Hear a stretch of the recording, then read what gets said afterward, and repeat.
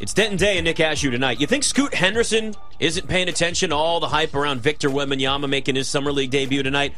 First quarter, Blazers up 32-30 on the Rockets, their Summer League teams. Scoot Henderson, 5 of 7, 13 points, 3 rebounds, 3 assists. You know what's really standing out to me as I'm watching Scoot play for the first time? He sure doesn't look body-wise like a rookie. No, he doesn't. Like, you're looking at a lot of these guys, and I'm not trying to body shame nobody, but there's a lot of guys out here that are more on the slender side. Mm-hmm. Scoot Henderson is built. I mean, he has some real muscle. There's going to be no question about whether or not he can attack the rim once we get to the regular season. The physicality is not going to bother him. He has the size where he can run through people. I mean, the guy is built like a not a truck. I would say maybe like a Dodge Charger, like a Challenger, you know, like some good American muscle. Got that speed, got that power, a little muscle in there too. Something that Dom Toretto loves. But don't forget, it's got to be family. Got to be family. Got to be about family. The power family is unmatched. Yeah, this right now, looking at it, like this plays into, like I said, there's a level of narrative in the Summer League, at least early on, and Scoot Henderson knows that everybody's waiting till 9 o'clock Eastern tonight to watch Victor Wembanyama, and he's like, hold up, watch what I can do first. Yeah, 13 points in 10 minutes, pretty good start. I don't know how many more minutes he's going to play, but that right there is a really good start for him. All right, so I was kind of jumping around today looking at some stuff before we did the show, and I think one of the things we discussed is like it's been nonstop, is how crowded the AFC is and how open the NFC is. I mean, that's going to continue to be a conversation for really the whole season. It's going to be a long, long time. And I keep hearing a team like the Steelers get brought up.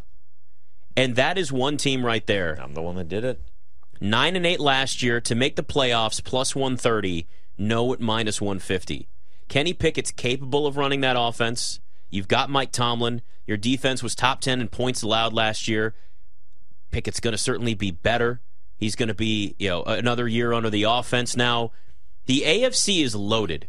But if you're looking for teams that didn't make the playoffs last year that could potentially make it this season, or you just love them to make the playoffs, I'd actually put the Steelers in there. But it's a little more of a risk because it's not a great price at plus 130. And also, you do have a very crowded AFC. But the more and more I sit and I think about it, I realize, you know what? I just don't see Mike Tomlin being back in the same position as last year, this time around. They're not flashy. They don't have, a Trevor Lawrence or a Joe Burrow at quarterback. They don't have a Jamar Chase at wide receiver, although George Pickens might be pretty damn close soon because that guy is good. Legit. That Steelers team has a very good chance at making the playoffs as a wild card next year. I like them to make the playoffs as a wild card, but the issue that I'm wrestling with, Nick, is who is not that made it this past year, right? If the Pittsburgh Steelers are going to get in, somebody that made it last year is going to be on the outside looking in. And when you look at the teams that made it last year, you obviously got Kansas City. They won the whole thing. Buffalo, Cincinnati, the trifecta, as we have now known to call it. The Jacksonville Jaguars. And then you get to the wild card teams, the Los Angeles Chargers, the Baltimore Ravens, the Miami Dolphins.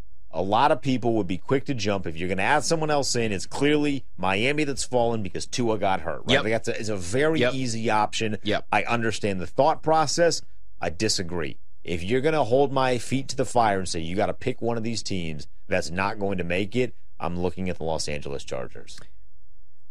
I don't think that's crazy. Don't tell Ryan Horvath that, though, because he loves the Chargers with all of his heart. But I'm now on the outside of the cult that loves the Chargers. And the cult keeps getting bigger and bigger, but that's also a team where you could look at that and say, everybody thinks this is going to be that year, and it's a fade the public year. It's too much hype. They don't live up to it. Schedule's too tough. AFC stacked, and they're just not mentally prepared, and maybe not well coached enough either, because their head coach is a crazy person that loves to go for it on 4th and 9 on their own 25-yard line. He's Lane Kiffin in the NFL.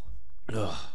So that's not, and that's the hard part, is you do have to find teams that you look at and say, all right, if you're going to get in, whose place do you take? We did that with the NBA, right? Which is why you're better off.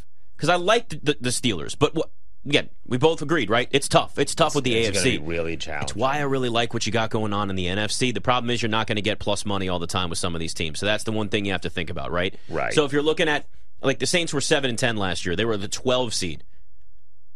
To make the playoffs is minus 180. So it's not a great price. But you got a much better quarterback, and your division sucks. But you can get plus money if you bet them to win the NFC South at plus 125. So they're obviously going to make the playoffs. Now, how does that one work? Yep. Because in what world do you see New Orleans? Do you see any team from that division making it as a wild card? Right. I mean, it sure feels like that is maybe Carolina. Could be Carolina or the Falcons. Because that division's so weak, there's a lot of people forgetting that the Falcons and Panthers at the end of last year did play really good football. And they've upgraded at key positions. Right. Except for Desmond Ritter at quarterback. I don't know what the hell he's going to be. Ritter, we have no earthly idea what he's going to be. The issue with Carolina is I don't love their wide receivers. They need to get Bryce Young more talent. I can't imagine that you have two teams that are going to get 9 wins in that division.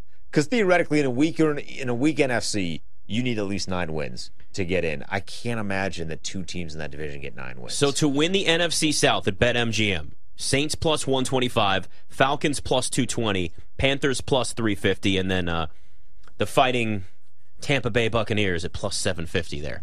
Way down at the bottom. They're way down. If the Saints win the division, they make the playoffs. A team that didn't make the playoffs last year, you like to make the playoffs this year, that would be the New Orleans Saints. I'd rather just bet them to win the division at plus 125 because, again, like you said, at that point you're saying that the Saints win 10 games, but somebody else has won at least 10 in a tiebreaker to win that division, like the Falcons or the Panthers. It feels very, very unlikely. That feels like a one-team division unless something crazy happens. So that's probably the better route. I really like the Saints this year. Their win total's ballooned up to 10.5. It's a lot. I loved it at 9.5. 10 is a bit much, but I wouldn't. The Saints have the easiest schedule in the NFL. Now, granted, things change once you get in there. Like strength of schedule only tells you so much.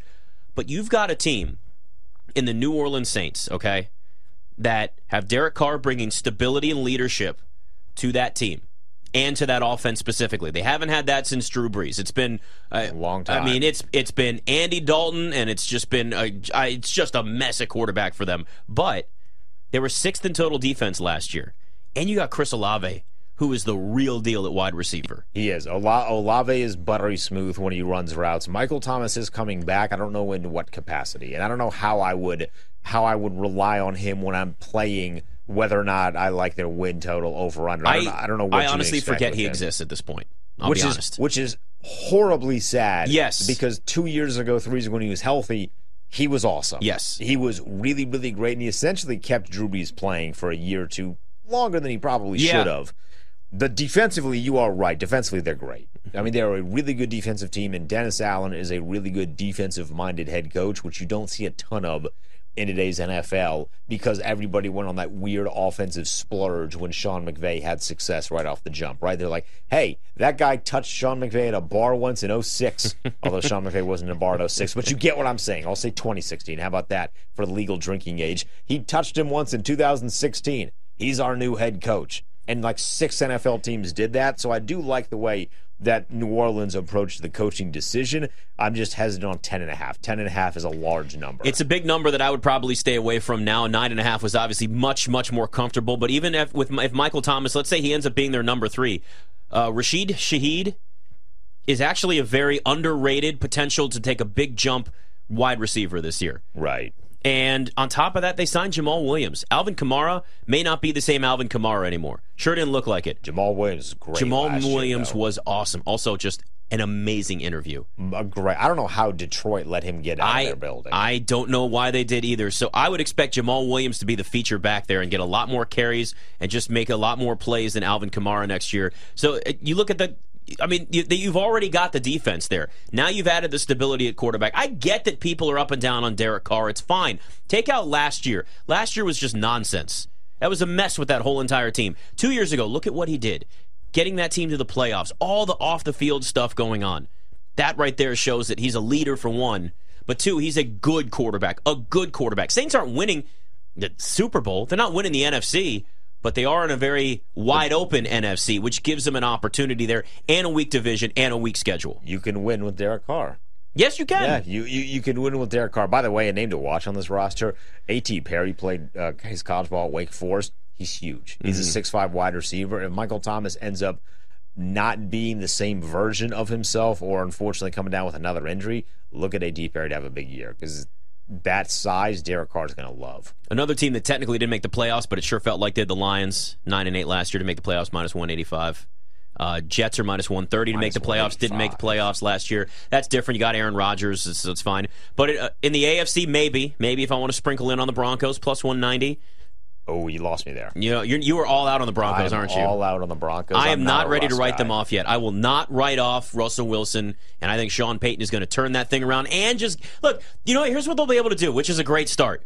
They'll be able to score points in the red zone. Yeah, like they did once. Terrible at that last year. It was historically bad. I've been off Russell Wilson though since long before. Now, is that because he's annoying on social media? Yes. Okay. It is That's what I entirely. I've met so many people in my life that are like him, and I was just like, I can't. You know, I went to a Christian university, so like I get his shtick where he's all this in front of the camera and then outside the camera. Like the thing about him not giving his number to teammates. I mean, dude, come on. I'm so done with him.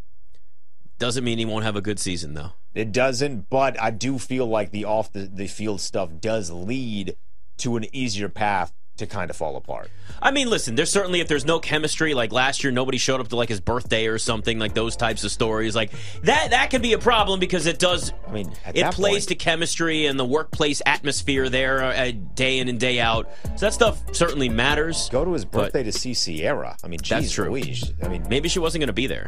That might have been why. I don't know. Maybe she couldn't make it. I mean, all right, if his wife isn't at his birthday party, why do I gotta go? I mean, I don't know. Maybe she had something to do. She's busy too. She is, but I would make way. If my lady had a birthday, I would do everything in my power to be there. You know what? That's a good attitude. That's the right way to approach it.